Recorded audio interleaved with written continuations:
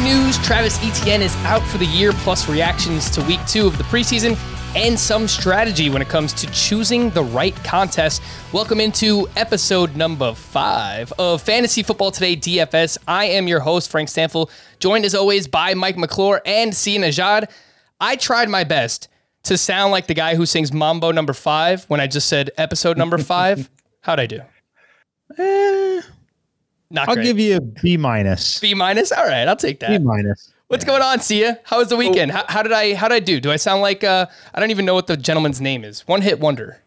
Yeah, I'll give you a flat B. I'm not as tough as a grader as Mike, but no, it was a great weekend. Honestly, anytime I can watch a ton of NFL football, it's always going to be a good weekend. So obviously, I'm super excited. I mean, the countdown is on. We're real close to this week 1. We are very close. We're getting there. Lou Bega is the name. Got to give him a shout out. Lou Bega, Mambo number 5, a little bit of Jessica. If you don't know it, if you are under the age of, 30, you probably don't know what that song is, but go check it out.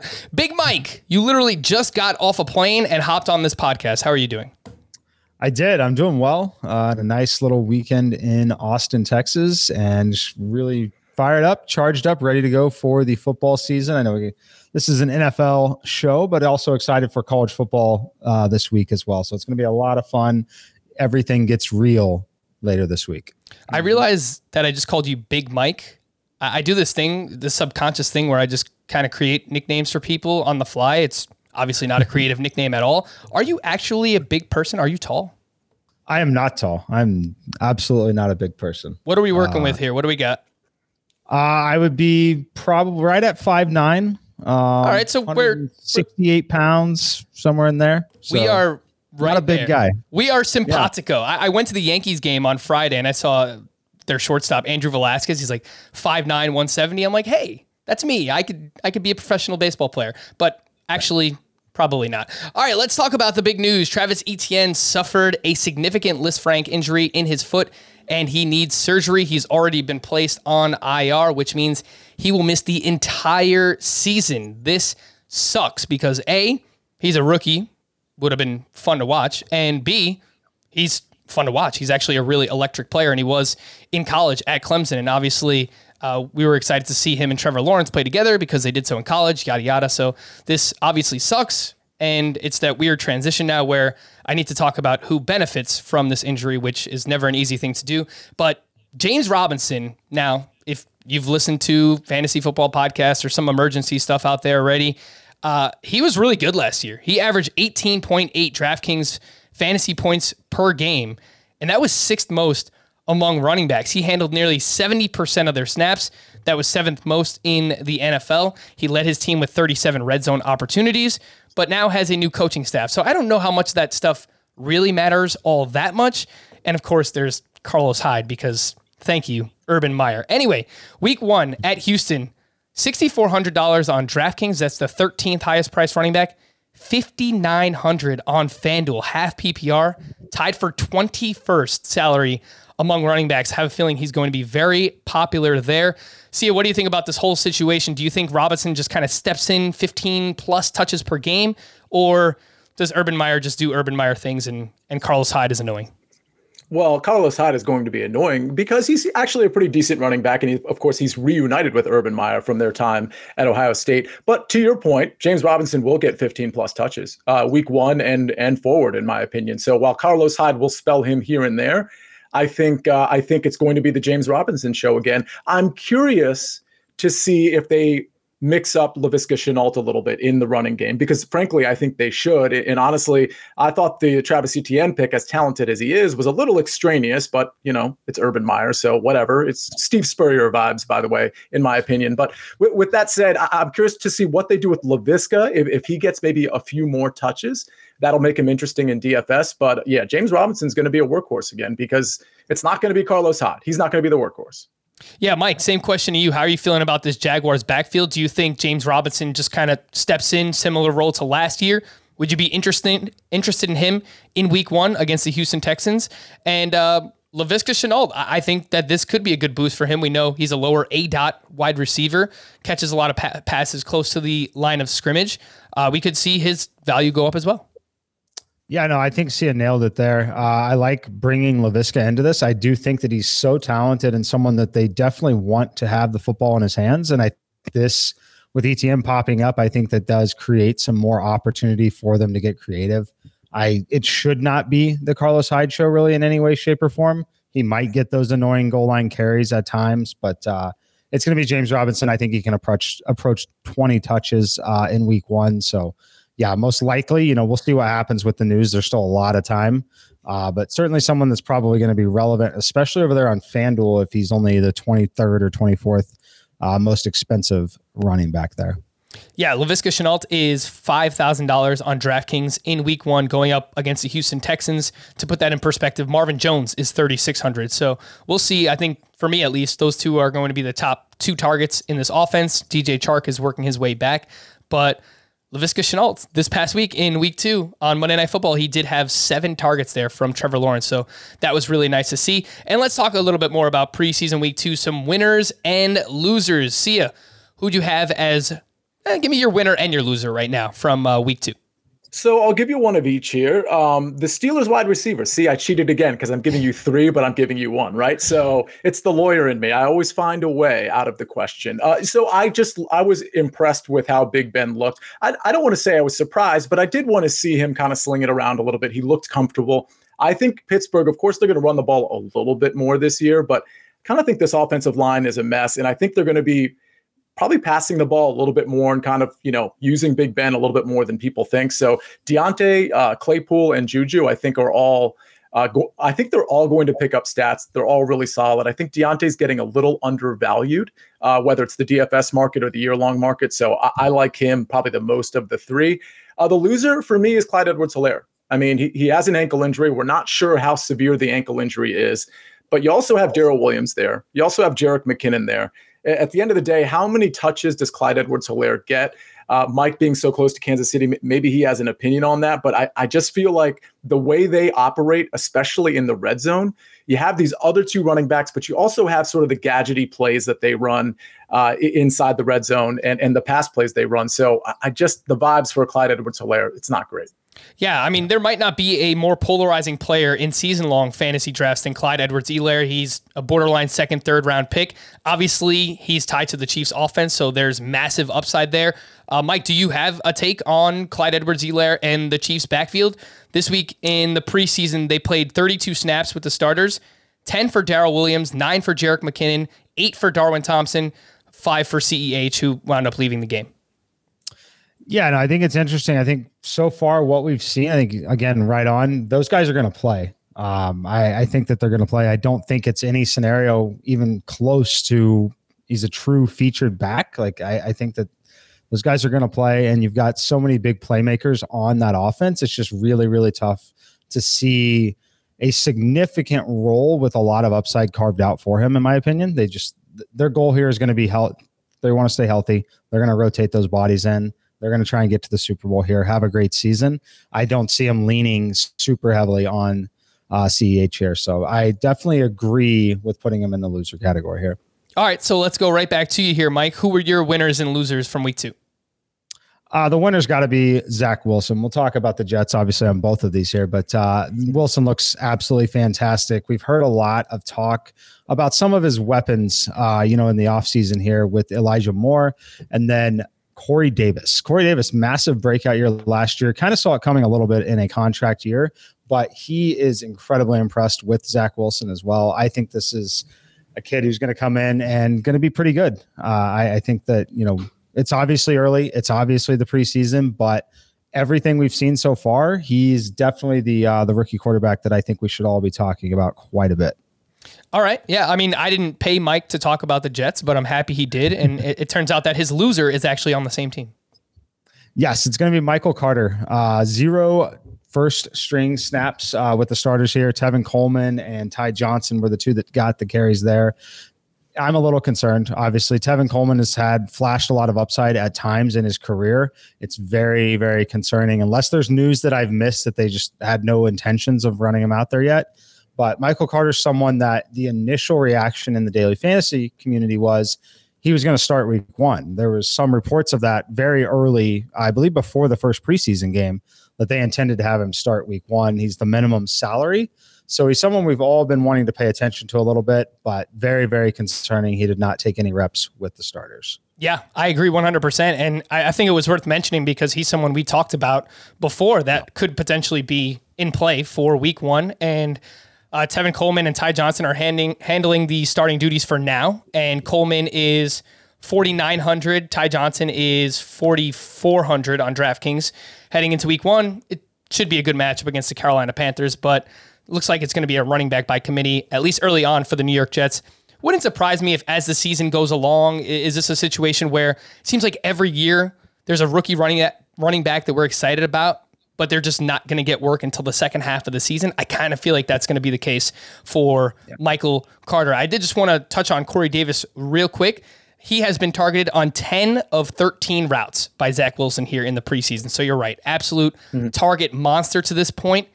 But I do want to see it with Elijah Moore on the field. Elijah Moore did announce that he plans to play in their third preseason game, so we could get a little bit more clarity on that situation there. Some quick winners and losers from me.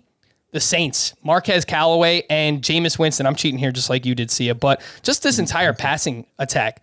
Winston, I mean, he should be the starting quarterback. He went 9 for 10 in that game against the Jaguars, 123 yards, 2 touchdowns. Marquez Callaway scored both of those touchdowns, 5 receptions, over 100 yards.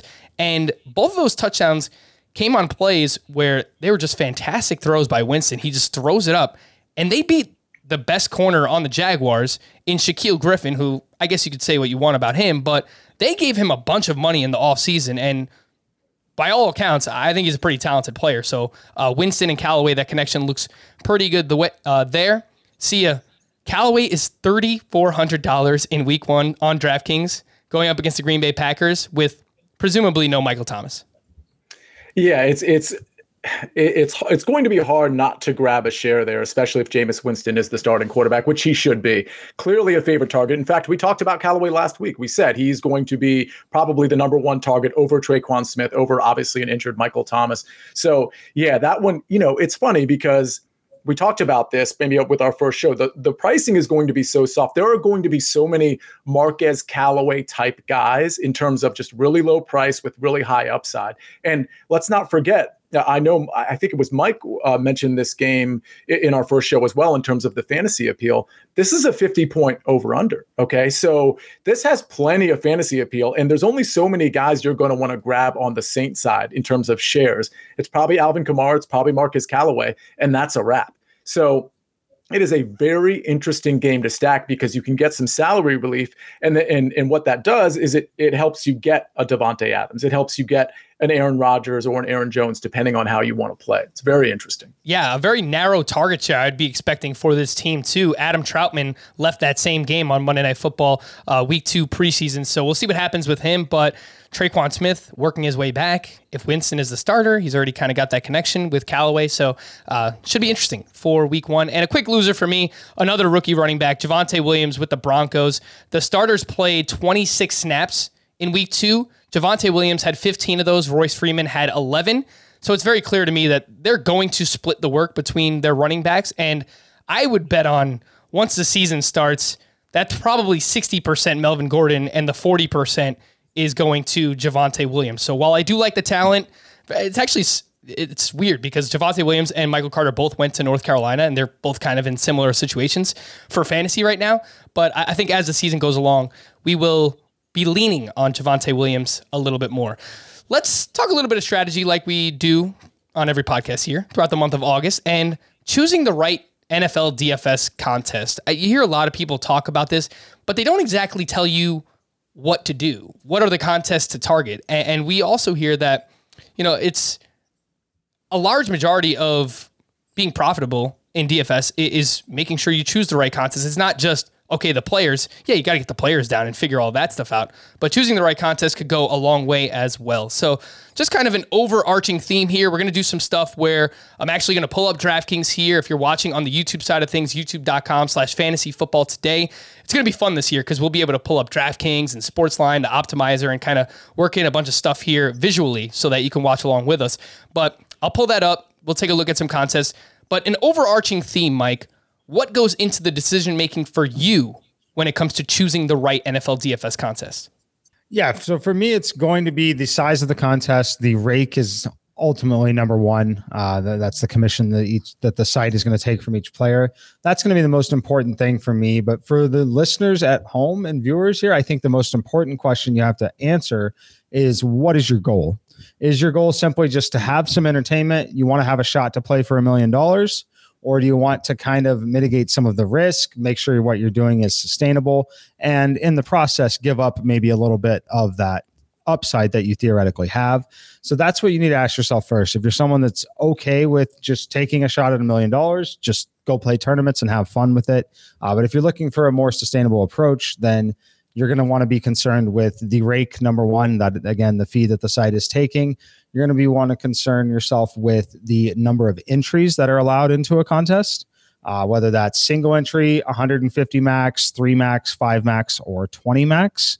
There's similar strategies for a few of those, very different strategies for some of those on each end of those spectrums. But those are the things that you're going to look at immediately if you're someone that's looking at the contest and really trying to have a sustainable approach week after week. Yeah, I think it's very well said. And we've mentioned the word goal plenty of times here on this podcast. And again, there's nothing wrong. If you just want to throw a couple of entries into the Millie Maker week in and week out, that's perfectly fine. You just have to realize that you're more often than not going to get paid out. And if you do get paid out, you're probably not going to have a big payday. I mean, anything can happen, but you just have to be realistic with yourself and your goals and what you want to do. So Sia, what are some of those goals for you that you're trying to do week in and week out? And what goes into the decision-making for you when it comes to choosing these contests? So the hardest part about setting goals is maintaining them, because what happens is you go into, DraftKings, for example, and you just, it's so hard not to look to your right and see, oh, wow, this is $1 million contest, or, oh, wow, this is such a big prize pool. And unfortunately, later on in the show, we're going to talk about sort of how to assess the prize pool and the monetary amount in terms of what the rake is and who gets paid out and things of that nature, which is it's super helpful. But at the end of the day, my goal is to see some green at the end of each week, or at the end of each Sunday, if you will. And so the way I think I can do that is to make sure that I'm investing a lot of money in cash games, 50-50s, double ups, if you will. And then I'm playing some single entries. I'm playing some 3 maxes. I might dabble in some, 150 maxes or 20 maxes, but not nearly as much as the single entries. So essentially what I do is I'll build lineups that are generally cash lineups. And then I'll tweak those lineups as I go and start building for single entry, which is going to be a small tweak from cash. And then I'll build a little bit differently, maybe for 3 max and so on and so forth. So a lot of my investment is going to be in cash and in those sort of smaller entry size tournaments. I'll go right back to you here. Sia, do you have favorite contests that you know that you'll be playing week in and week out, whether it's a name of a specific GPP or a specific tournament, or are you making sure that you are in the NFL massive $25 double up single entry every single week? Is that something that you're looking at? Is it a mix of those and head to heads? Which one are your favorites? Yeah, so it's my favorites that I'll play every week, and when we pull it up, maybe we can actually see it. But it's a lot of the single entries, a lot of I'm trying to think off the top of my head, like the $27 single entries, I'll play some of the $100 single entries, some of the 200 SEs as well, and then the cash games I'll probably play a few just to vary it a little bit. They'll usually be like in the $50 double up range, maybe sometimes 125, depending on what my pocketbook looks like. Maybe it's a couple $5 ones, a $10 one. So yeah, I play most of the single entries every week. The reasonable ones, the ones that aren't like, 500 and change and beyond. I'm usually relegating myself into the single entries that are between, let's say, $27 and between that and 200. Yeah, so for example, this is one that we have here. This is the 250K end zone, which I've pulled up DraftKings if you're watching us here on YouTube. Thank you for watching. But this is a $75 entry. It's a single entry, and we'll talk a little bit more about all these different things that you're seeing. This is actually a RotoGrinders app, a widget on Google Chrome. It's an extension, but we'll explain it in a little bit, but this is an example of something that Sia might be looking at here in terms of a single entry GPP on NFL Sunday. Mike, for you, do you have any specific contests that you know that you're playing week in and week out regardless? Yeah, definitely. I mean, I'm going to play the Millionaire Maker every single week for sure. And that's one that, you end up throwing a lot more away than anything, but you play it for a lot of upside. One contest that I really love, I think is a great contest for you. A lot of players, frankly, in our audience that'll be wanting to start to get into some of the multi-entry, looking for that upside still, but nice flat payout structure. That's going to be the $9 slant. So it's the NFL 300K slant, $9 entry fee. It's 30,000 to first. So it's going to be 10% to first, only less than 30% to the top 10. So it's a very flat payout structure.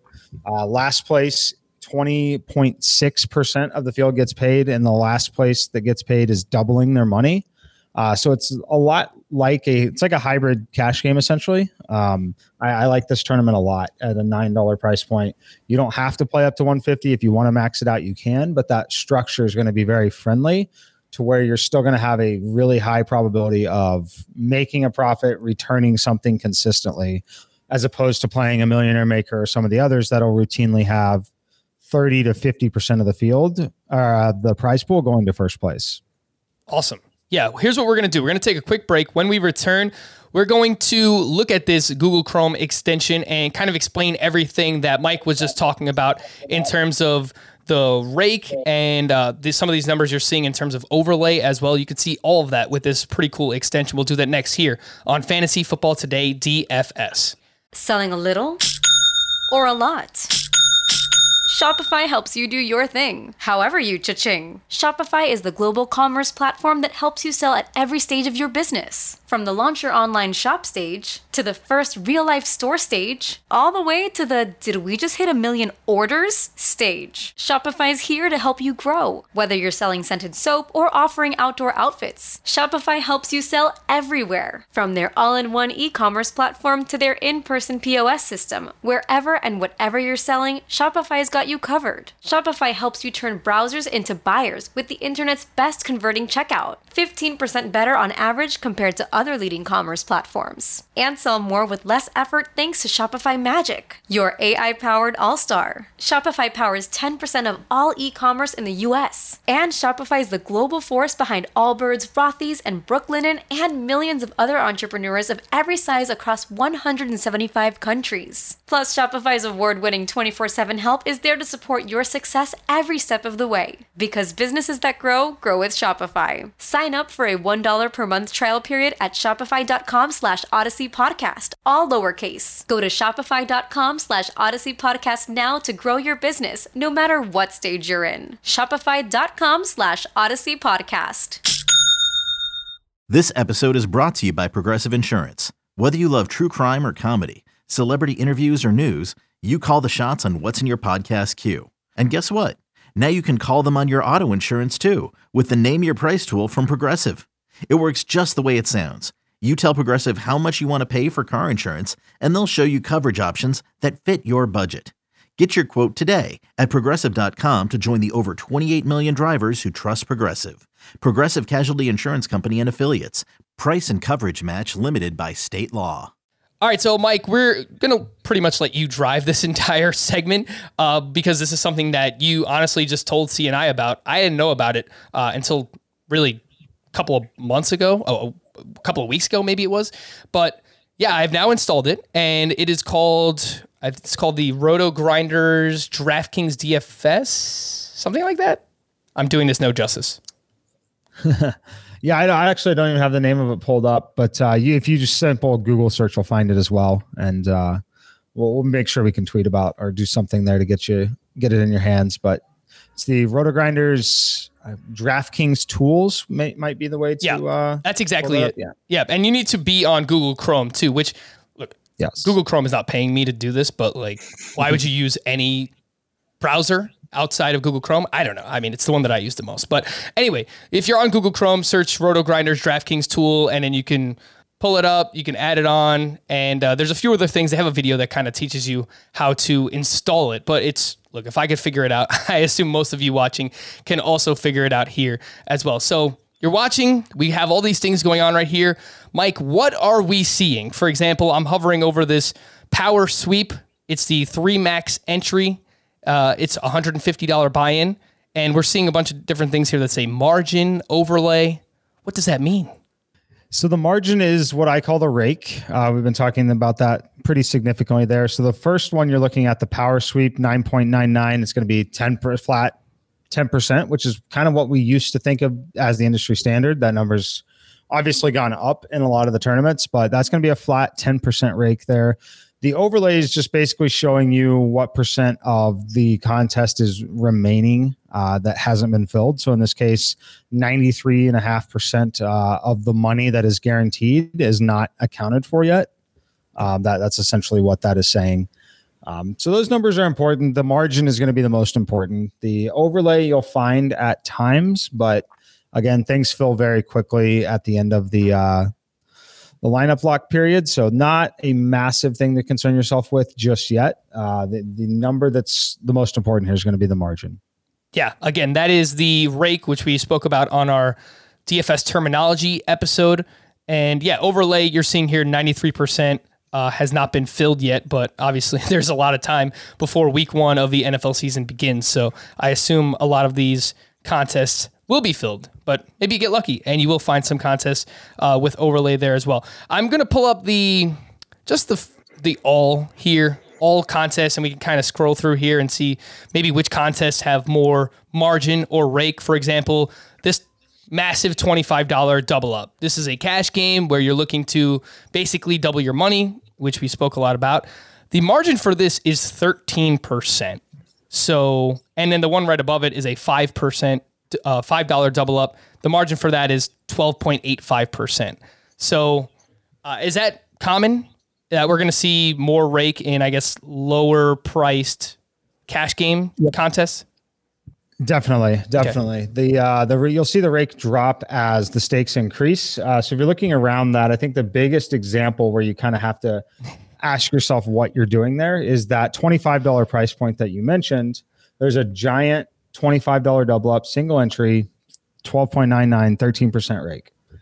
If you're planning to or wanting to play at least 4 of those, the $100 one is only 9.99%. It's 3% less rake just for playing the $100 game versus 4 of those $25 games. So that's an interesting question. Assuming you're going to play the same lineup in them, you're almost definitely going to want to play that $100 game only once and save the 3% rake, as that is a pretty significant number depending on how many contests you're playing. But even just that one contest stretched out over 17 weeks of the season makes a big difference for sure. Yeah, no, that's definitely an interesting way to put it, right? Because look, as the season goes along, you might figure, I really do like my cash game lineup. Let me throw it in a few more contests like this, double ups, 50-50s, whatever it might be, where if that's the case, if you're getting hit with 13% rake, then yeah, it does make sense to, okay, instead of throwing it in, this isn't a good example, but instead of throwing 4 different $25 lineups in, yes, the $100 is below 10% rake there. So that's good to know. All right. So Mike, let me ask you though, because I think as the stakes go up for your double ups, for example, let's say you go to the $100 or $200 or $150 range.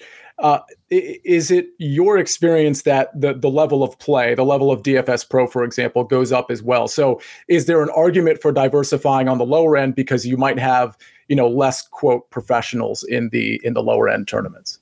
So there is, I kind of mentioned it, I think it was a couple shows ago now. So my strategy as far as how many cash games I play will be something that is fluid, that changes throughout the season. Typically play more early as there's everyone's excited, a lot of new players, all of that. As far as the stakes as they increase, in double ups, you will notice that the score needed to cash will start to creep up and rise a little bit above that. In tournaments at the higher price point, you'll notice that the score needed to win will be significantly lower in the high dollar price points than it is needed in the lower dollar contests. Some of it is a product of just fewer number of entries altogether. And then also just kind of the way some of the quote unquote professional players will be playing, many have a very, very similar strategy and are using very similar data. So you kind of get things that bunch and don't frankly make bad plays. Bad plays win all the time, right? So that, I don't know the best way to put that and say it, but it can vary drastically. But it also is kind of a product of the week, right? So did the chalk hit? Did the chalk not hit? That's going to be what determines it a little bit more than just being in that price point, if that makes sense. Mm-hmm. Yeah, and if you don't like rake, then you just have to play in this $26,000 contest right here, where it's only 4.5%. That's not so bad, right? We've all got that kind of laying around. All right, let's actually click on one of these and see all these other kind of tools that we can use while making lineups here. All right, so this is, for example, this is a $150 entry, which you see here. It's called the Power Sweep. It's a 3-entry max, and we have a whole bunch of numbers. Again, this is the margin or the rake. That's right around 10%. And then we have a few other things going on here, Mike, which if you can explain, we'd appreciate that. Yes. So yeah, you start at the top, you see the margin, 10%, entries and how much it pays. So this is saying there are 22.61% of the field is going to get paid out on this one with a minimum cash return of 1.5x. The contest I mentioned earlier was 1.2. This one's actually relatively low. We see it like this in some of these higher dollar ones, but a typical structure from them is going to be like 1.67. X is what you're going to return. So this one's kind of on the lower end on the 1.5x, but it is paying out 22.6% versus 17 to 18% of the field. So it's really something you have to look at some of your previous results, look at some of your experiences there, and understand the kind of lineups that you're building and entering. How often are you on that little tipping point of the 23% of the field versus the 18% of the field to really understand if this is the right contest for you, or if one that is going to pay out at 2x, but only pay 18% of the field. So those are things that you can track and monitor. Other thing I think you should be concerned with, and my strategy here changes drastically based on a full slate or a showdown slate, but it'll show you what percentage of the overall prize pool goes to first place, and then what percentage of the top 10. Those numbers are very, very important. You get into contests like the Millionaire Maker and some of the others, you're getting 50+% of the entire prize pool is only going to the top 10 finishers. That's very, very, very top heavy and very, frankly, unrealistic to expect to win in those situations. Yeah. So for example, this one here, I'm currently highlighting, if you look where my mouse is, I'm sorry for anyone who's listening, but we're kind of walking through everything and explaining it for those who are listening as well. But right next to the prizes, it says there's $600,000 in prizes. First place, which Mike was just talking about, gets around 17%. And then the top 10 gets around 40%. So Sia, what do you think about a contest like this where 17% of the prize pool goes to first place and then top 10 gets about 40%? Is this something that's considered top heavy, or does that sound about right? Yeah, that's considered top heavy. I mean, that top 10, 40%, I'd prefer that to be a little bit lower and just have a little bit more balance throughout whatever, in this case, the 22% that's getting paid. So 40% is a little high. I mean, that doesn't mean you shouldn't play the tournament, but it's a little high. Yeah. So for example, this slant that you mentioned earlier, Mike, this is 10% goes to first place and the top 10 get 29% of the payout. So that's pretty good, right? That's why you like a contest like that. Yeah, it's a much more flatter contest. It's going to be more sustainable for the majority of listeners and viewers of the show. It's really, really good contest. It's probably a step up from the second contest that I'll go ahead and probably just have you pull it up, because I think this is one where a lot of our audience is going to want to gravitate here and really kind of learn to play multiple lineups. It's going to be the $500,000 play-in. It's a 20 max entry and a $3 price point. So anyway, each player can enter up to 20 times, $3 to enter. The rake is a high 15.9%. However, it's paying back 25% of the field at 1.67x. So going to play a little bit more like a triple up or like a 3-man league essentially than it is like a large field tournament. First place is only 10%, 27% to the top 10. Going to be very flat, but fortunately, the NFL is so large. It's very flat, but you're still looking at a $50,000 payday if you are able to take it down. So you still have significant and meaningful upside, but you're going to limit the downside a lot. So I expect a lot of our listeners, a lot of our users to really start here, especially if you're allocating, say $60 to max this out, $3, 20 entries. That's probably should be where your first $60 of tournament play go. And you said it was called, what was it called again? The play-in? It was Play at the top, action. Frank. When you typed in play, Really? it was the top one, I believe. Let's see. Let's see if I could pull this up here. And you can sort by total prizes. It'll be the highest. You see, you guys are a lot better at this than I am. All right. So there you go. They got two of them because they've already got the second one in the lobby for when this one fills. It's one of these two, the play action or whatever. Yep. Yeah, it's the top one. They should have very, very similar structures, but this is one that I think a lot of our users will be, if not here, it'll be the one. They have a $1 version of this one that's also a 20 max. Okay. But this one is probably the most recommended.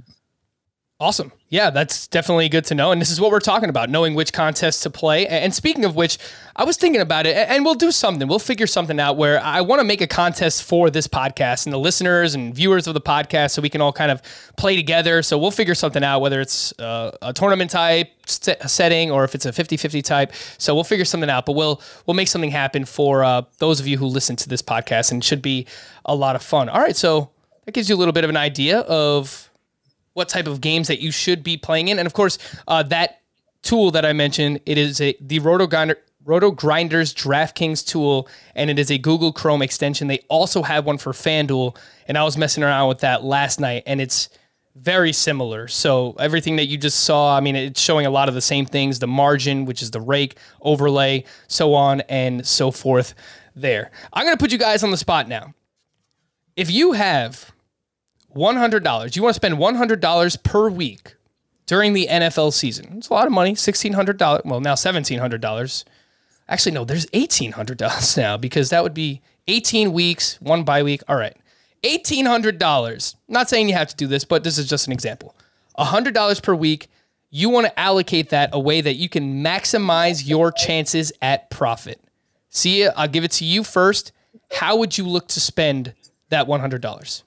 I would probably do 50-50. In other words, cash games for 50% of it. And then I would probably do maybe 30 to 40% in the single entry or 3 max space. And maybe that leftover 10 to 20% in maybe some of the bigger high upside tournaments.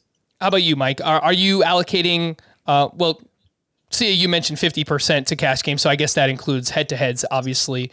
But if you want to break it down even finer than that, Mike, if it's 25% is head-to-heads, the other 25% is double-ups, whatever it might be, how would you allocate that $100 to maximize your profit?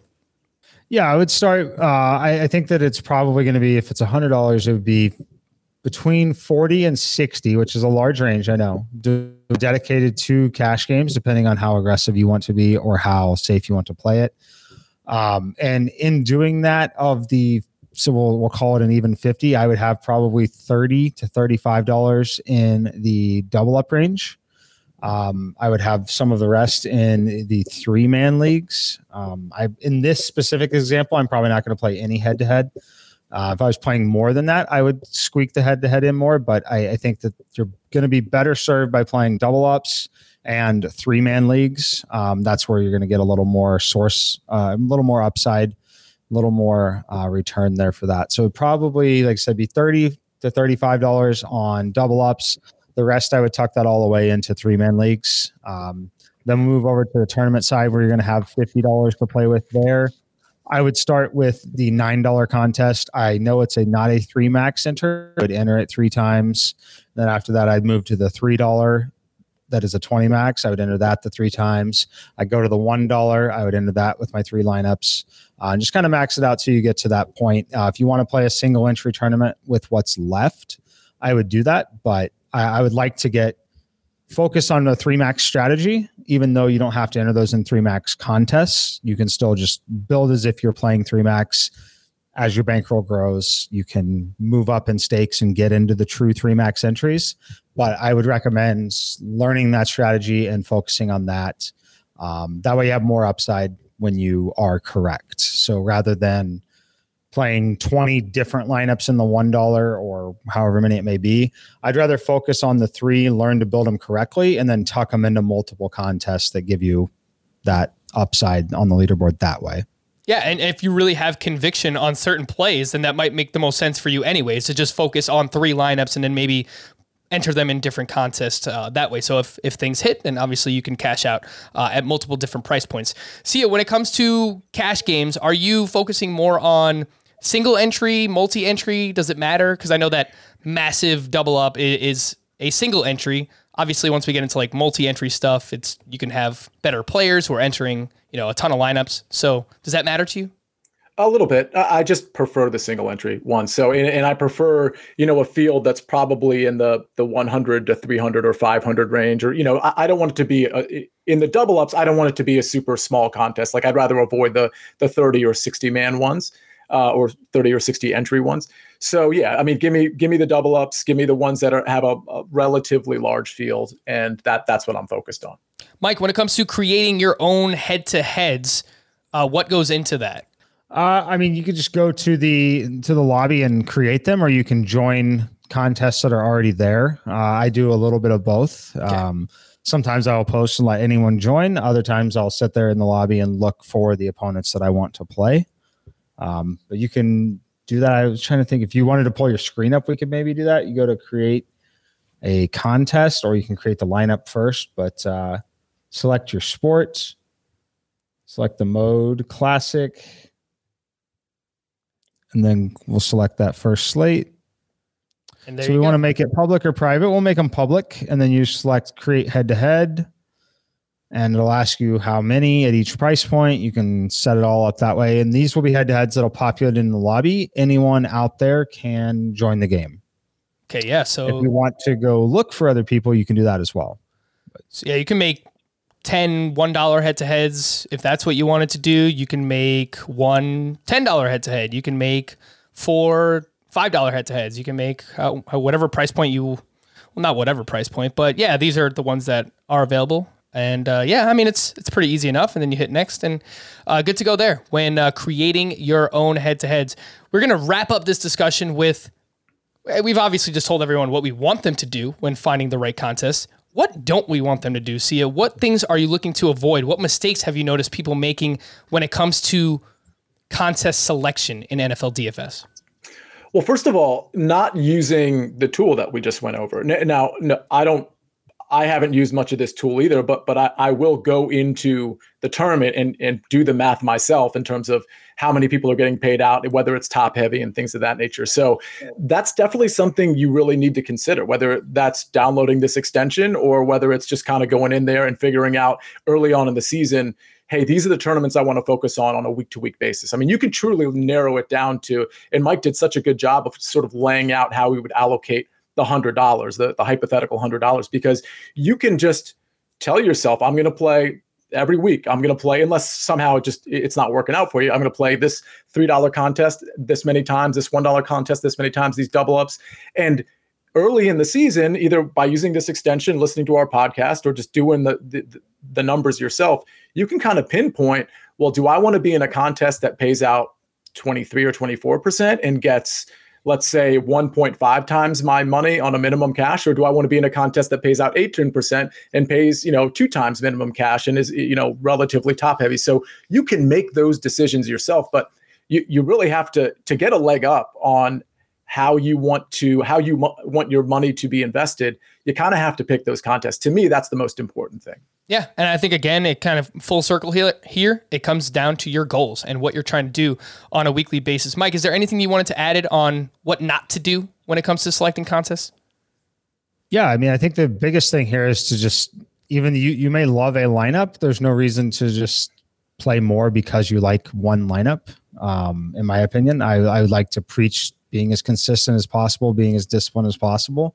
It's a long season. You're going to find better results if you find a process that is sustainable for you and stick to it.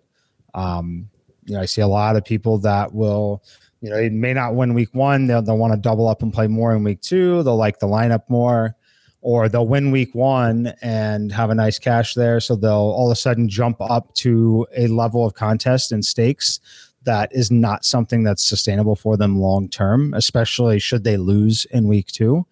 And when you do things like that, it really, really throws you off. So I would recommend against that. I think it's fine to move up in stakes throughout the season. Hopefully that's a goal for everyone, right? Is to make enough money to be able to increase the play. But I don't like to see it just because you either like a lineup or you had massive success the week before.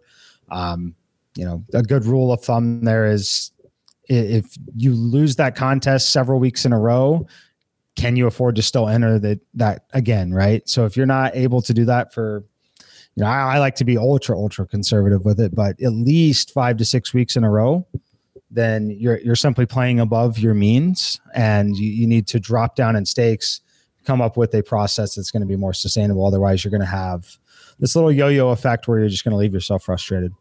Yeah, it's like poker, Frank. You don't want to enter a big tournament with 10 buy-ins if you can help it. You want to have like a deeper stack. You want to be able to splash the pot a little bit here and there. So I think that's really good advice. That, make sure whatever you're doing is sustainable over the season so that you can enjoy DraftKings instead of being frustrated by the fact that you're not able to play. All right. Very well done there. Choosing the right DFS contest is paramount when it comes to specifically NFL DFS for the sake of this podcast, but I would say for all of DFS, NBA, PGA, MLB, whatever it might be. Let's get back to a few other week 2 takeaways and mention some other winners and losers that I had, and you guys can react to these and how interested we might be in these guys early on in the season. The winners that I had, Jacoby Myers, 3 receptions, 56 yards, and a touchdown from Cam Newton. It looks to me like Cam Newton's probably going to be the starter early on, and if that's the case, Jacoby Myers could be locked in as his number 1 target. Terrace Marshall played all 7 snaps with the starters again for the Carolina Panthers. Sam Darnold did play in those 7 snaps. There was no DJ Moore in this game, so obviously that is worth mentioning. Terrace Marshall has ran 28 routes this preseason. 17 of those have come from the slot. Sam Darnold likes throwing to the slot. Terrace Marshall definitely could be utilized in the red zone. He is a big body, so we talk about him a lot, but a name to pay attention to. Myles Gaskin led the Dolphins in snaps this past week. He had 10 touches. He had 2 touchdowns. I know that Malcolm Brown also had 10 carries in this game. He scored a short touchdown. Sia, do you have any thoughts here on the Dolphins running back by committee? I thought that this was a nice bounce back for Myles Gaskin following the reports that we got the week before. Yeah, it's a nice bounce back, but it doesn't tell me much. Again, last week I talked about 5 running back committees to just kind of avoid, and this is one of them, and it's still one of them. To be honest with you, if there was such a big talent gap, if I thought there was a big talent gap between Gaskin and Malcolm Brown, Salvon Ahmed, even Patrick Laird, I would love this bounce back. But the talent gap isn't there, so I just want to avoid it. Najee Harris, I mentioned this already, but he played 15 of 16 snaps with the starters. So looks like he's locked into that bell cow role. And then Rondale Moore with the Cardinals, he had 4 more touches, 3 catches, 1 carry for the Cardinals. 19 of 21 routes in week 2 came in the slot, and he played every snap with the starters. The Cardinals run a ton of 4 wide receiver sets, so I think Moore is there. I think he's locked in. I think it's Hopkins. I think it's A.J. Green, Christian Kirk, Rondale Moore for when they're running those 4 wide receiver sets. When they go to 3 wide receivers, that remains to be seen who's going to come off the field, but they drafted Rondale Moore for a reason, and he looks pretty good so far. A few other losers I wanted to mention, and see, I know this is your guy, Miles Sanders. I noticed 3 different Eagles running backs had at least 1 touch on their first 2 drives of the game, and that came with the starters. Does that worry you for Miles Sanders? No, because Jordan Howard isn't the running back that Miles Sanders is, for one. And Kenny Gainwell I'm sure he's good, but again, I think he's sort of in that sort of Javonte Williams lost space as a rookie. I get very frustrated when everybody just assumes a guy who was good in college and as a rookie, whether it's a quarterback or a running back in particular, that they're just going to automatically start and get a lot of touches. So to me, it's Miles Sanders and everybody else. And the fact that Jordan Howard got carries it's preseason. Like this guy, no disrespect, but he hasn't been impactful from a fantasy standpoint in a number of years at this point, at least 2. So I'm still high on Miles Sanders. I want to hear this news. I want his stock to fall so that I can grab him even later. Michael Carter, we mentioned him. J.K. Dobbins, the only other one I wanted to mention here. Gus Edwards played more snaps with the starters. He also played on third down. I like the talent of J.K. Dobbins a ton, but if Gus Edwards is splitting early down snaps, stealing some third down, they don't really throw the ball to their running backs all that much.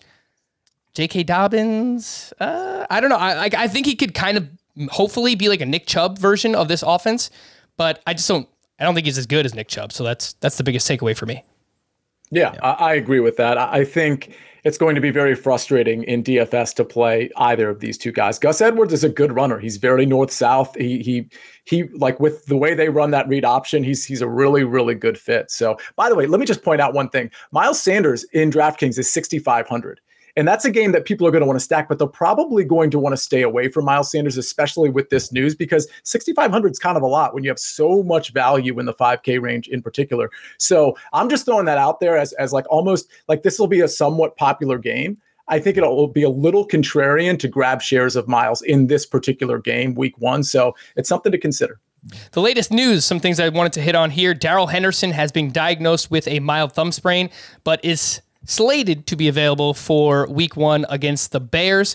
Both Jake Funk and Xavier Jones looked pretty good this past week. I'm cooling a little bit on Darrell Henderson. I'm not going to completely back off, but the fact that his backups have played well and the fact that they have a better quarterback now in Matthew Stafford, I think that they might just throw the ball a ton, which could mean great things for Robert Woods and Cooper Kupp. I think you're right about that. I think it's going to mean great things for them. I still like Darrell Henderson. I still might be willing to play him. I don't know about week 1, but he has a nice price point. I don't think Xavier Jones or Jake Funk can take this job. What I think the Rams are going to do is pick up somebody who gets released, or maybe the Patriots trade like a Sony Michel, for a 6th round pick or something like that. This backfield is not complete yet, is my point. Yeah, I mean, there's a chance that Latavius Murray gets cut by the Saints, which we've heard a few times. And then on the ESPN broadcast, they said that Sean Payton listed Tony Jones as their RB2, as the Saints RB2. So definitely something to pay attention to there. Jones is an undrafted free agent out of Notre Dame from last season, back in 2020. The Lions mentioned that DeAndre Swift may not be available for week 1. They're concerned about it at this point against the 49ers. Jamal Williams is $4,500 on DraftKings, $4,900 on FanDuel. So if Swift were to miss that game, I'm sure Jamal Williams is one of those players who we might talk about as chalk. I don't know. It's a pretty tough matchup, big underdogs. We'll see. CeeDee Lamb, he entered COVID protocols on Monday, so he's going to be away from the team for quite a bit. Both Carson Wentz and guard Quentin Nelson returned to practice on Monday. And after handling first-team reps and participating in 7-on-7 drills, Wentz indicated that he's optimistic about being ready for week 1. I know that we previously spoke about this. Mike, what do you think? Carson Wentz, Quentin Nelson getting healthy for week 1 definitely could mean good things for your boy, Michael Pittman, and obviously Jonathan Taylor. Yeah, no, I think it means great things for both of them. We'll see if they both play in week 1, but I will say Wentz, it's so hard to tell when you're looking at things that aren't truly at game speed, but looked okay. They appeared to be moving, relatively well, certainly well for coming off a surgery like that. So I think it's possible that he can play week 1, but I'm not overly excited about it week 1. I'm not betting on them week 1. I'm not super interested with the information we have today and attacking that. I think that's one that we're going to be needing some clarity on that, maybe all the way up until the official inactives report. So we'll see what all that information looks like. But yeah, certainly encouraging over the course of the season for someone like Pittman.